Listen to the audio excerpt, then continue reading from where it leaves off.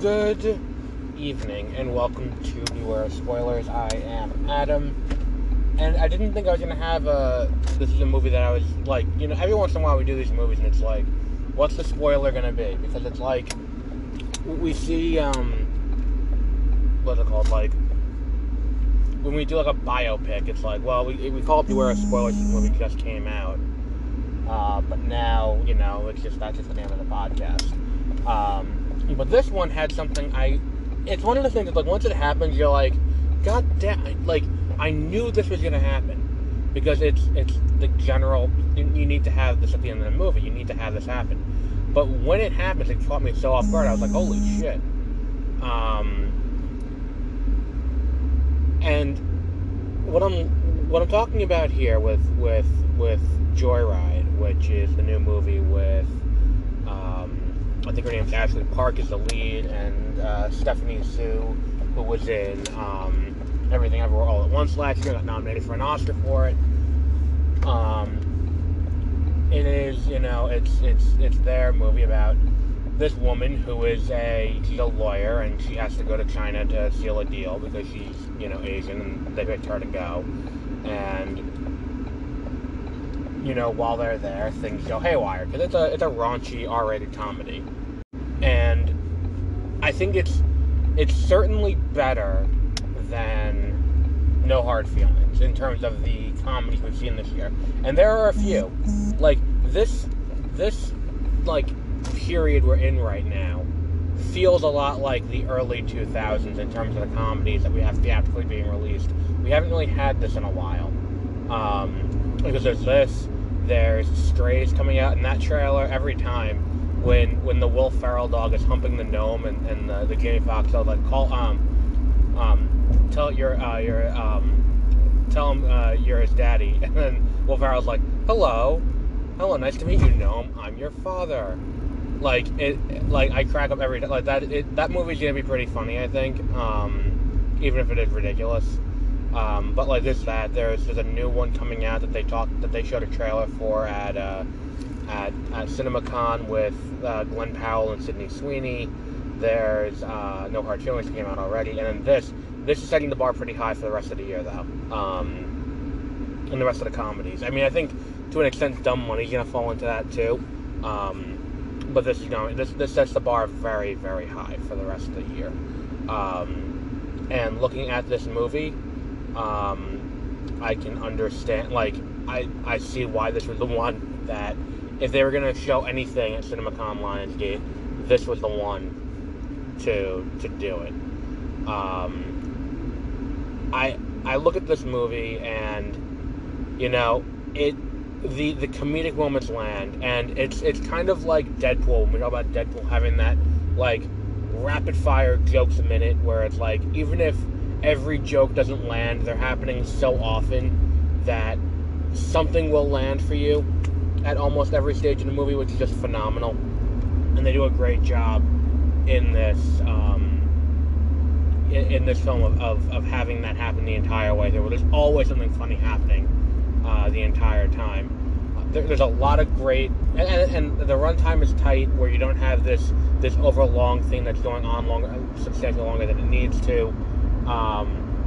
Following what was it, I forgot what I was going to say, but I'm driving and this guy in front of me got like an asshole, and the plot's pretty, simple. They do a great job of setting up and paying off jokes, which is something that we don't really see a lot of. It's an art to do that, where, the setup callback in comedy is kind of a lost art form. Where it's like they set something up. There's a few times in the movie where there's something like the tattoo that Stephanie Hsu's character has, that is, that's alluded to, and it's a great comedic beat early in the movie, where it's like, yeah, she's got a tattoo on her vagina, and it's like, okay, that's it. I'm not gonna ask about it anymore. And then the next, like, 2 to 5 minutes is just her rapid firing questions as they're traveling. And it's like, so how big is it? Is it on her thigh? Where, like, it's just the 900 questions that go into this tattoo that is just enraptured. The enraptured Lolo is just hilarious. And then for them to play it back and have it play a role later on is also great. And the same goes for what was the other the other great callback was and then for them to play it back at the end with another character getting a tattoo, that was also great. But the obsession with K-pop coming back into the script and coming back later and having a major role also worked very well.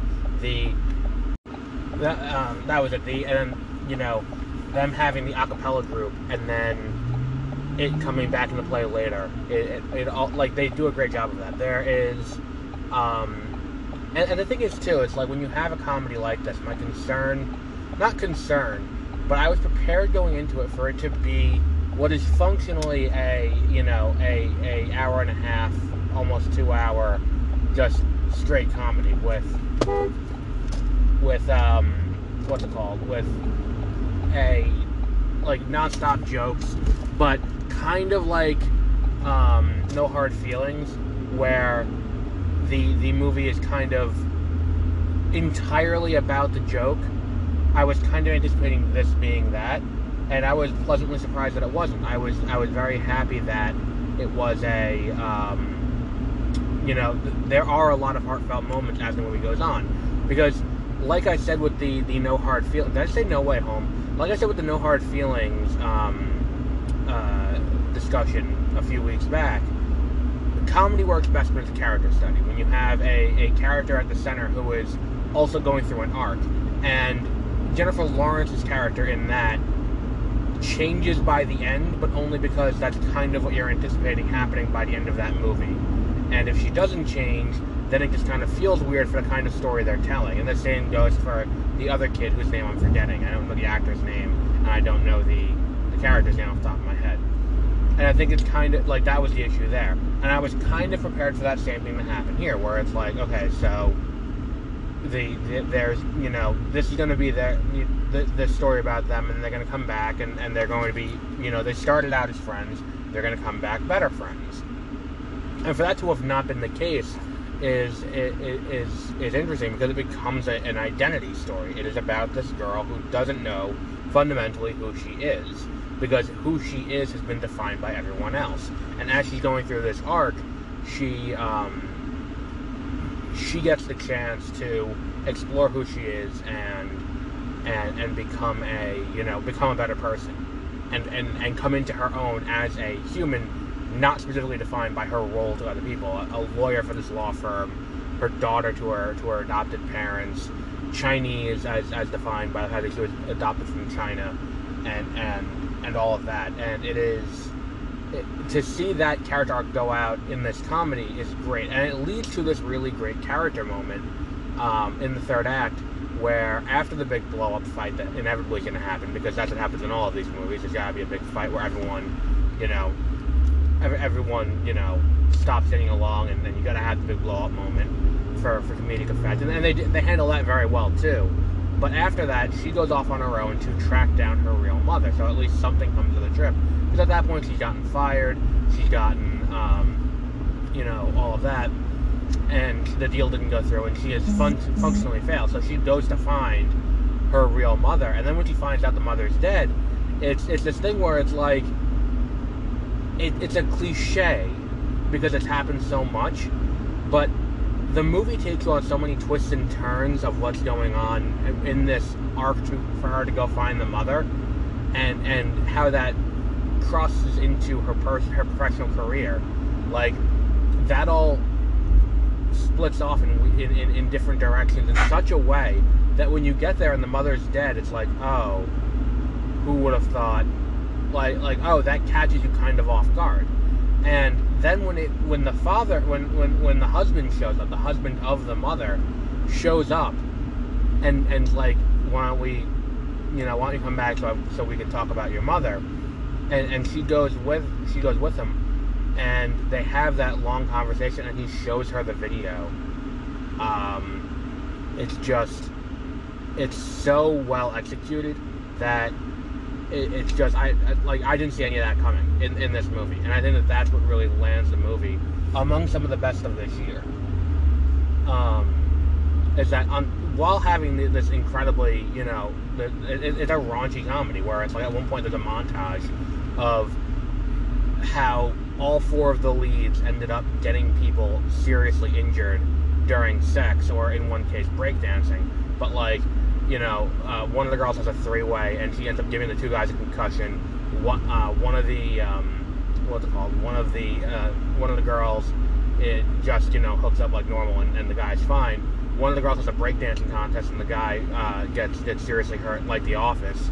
And one of them takes a massage gun to the guy's balls and fractures his pelvis. And it's just all of those moments land, and you know, and then you have the reveal of the tattoo, and all of these moments land and work, and then on top of that you also have this intense character work happening in the same movie, and for that to all mesh together as well as it does is just kind of an achievement in and of itself. And that does work very well for the movie that's being made here. Yeah, definitely check this movie out. I mean, there's so much in it, and I feel like I've done a good summary of a lot of the great stuff, but I feel like I'm missing a lot. And I think that what really makes this movie work is the not shying away from who these characters are, and letting the characters really shine as an entity into and of themselves. But that's a good place to wrap up. Oh, one final thing I wanted to address with the trailers beforehand, because AMC, last year you may remember I stopped going to AMC for a little bit and started going to Showcase. Well, I still did the major releases at AMC, but for other movies I ended up going to Showcase for most of the summer because my AMC was getting renovated. And one of the things I noticed, it was like that scene in Clerks when Randall goes into the real video store, like the good video store. Like, that's what it was going to this theater, because the theater was nice and clean and had a ton of, you know, like it had a restaurant in it, and, you know, it had a 4DX theater and all that kind of stuff. But on top of that, too, they didn't show 700 trailers for all the movies. And the reason why I bring this up is because we are a little over a month away from the release of Blue Beetle, which is the third of 4 DC movies this year. And if you listened to the episode over the weekend that Peter and I did, we talked about a little bit about what's coming in the back half of the year, and I think I said there, I would not be surprised if Aquaman 2 got shelved permanently, and we just never saw that movie. I wouldn't be surprised by that. And the reason for that is, if you look at what's going on with DC, they're not doing great. And there's been a lot of speculation, like, what's the marketing spend on Blue Beetle? It doesn't seem like there is much. And I saw the trailer for Magic Mike's Last Dance more than I've seen the Blue Beetle trailer in theaters, which is cumbersome. And the same goes for Evil Dead Rise, both of which were in similar situations. They were originally designed to be HBO Max, and then went to and then ended up going to theatrical in an attempt to make more money. And the difference is Gunn is playing this as the first big DCU movie. It's like the first character that's going to carry over to the DCU formally, besides Amanda Waller and Weasel. And for this movie to have as little ad spend as it has so far, to the point where, like, Marvel doesn't put out a movie without having a trailer for the next one there. Most studios don't put out a movie without having a trailer for the next one there. Which is why I would be very surprised if we don't have another Captain Marvel trailer by the end of the month, because I feel like Disney's going to want to put a new Captain Marvel trailer before, what was that movie called? Haunted Mansion at the end of the month. I have a feeling that's the case, because Disney doesn't have another big release, I don't think, until then. And the same goes for Wish. I think we can get those two trailers by the end of the month, because studios like to stack. If you have a major release coming, you want to have another trailer coming out around the same time. So, like, No Hard Feelings was a major release for Sony. They released a Craven trailer to be coupled with that, if my memory serves. Because the Craven trailer was a few weeks ago, and I think it lines up with that. I think I remember seeing it there. Here is the Lionsgate movie. It's an R-rated, raunchy sex comedy, but they still, the last trailer they show is the trailer for, what's it called? It's a trailer for the Hunger Games, which, let me just say, I was a Hunger Games fan when those movies were coming out. Like, they do the bare minimum, and I'm back in the saddle to see this fucking movie in November. Like, I had not seen this movie in a theater before today, and I'm 100% back in with this movie. I think it's odd that they didn't release a new trailer before The Flash, because that would have been a no-brainer. You couple that with The Flash. Here's the next DC movie. We're going to do that. The fact that this movie was running a trailer for The Nun 2, which, if I remember correctly, The Nun was not even rated R. If I remember correctly, and I could be wrong, I thought The Nun was rated PG-13, and maybe that was just Animal Comes Home. But Warner Bros. has a few major releases. And for them to not couple the one that comes out next month, if they're going to do it, because again, this is a Lionsgate movie, if you're going to push a new movie as part of this, with this movie, and if you're going to push an upcoming release, you'd think it'd be Blue Beetle. It seems like the entirety of the marketing that they're doing with this movie is having Gunn say, oh, this is going to be the first DCU movie. Or he's going to be the first DCU character.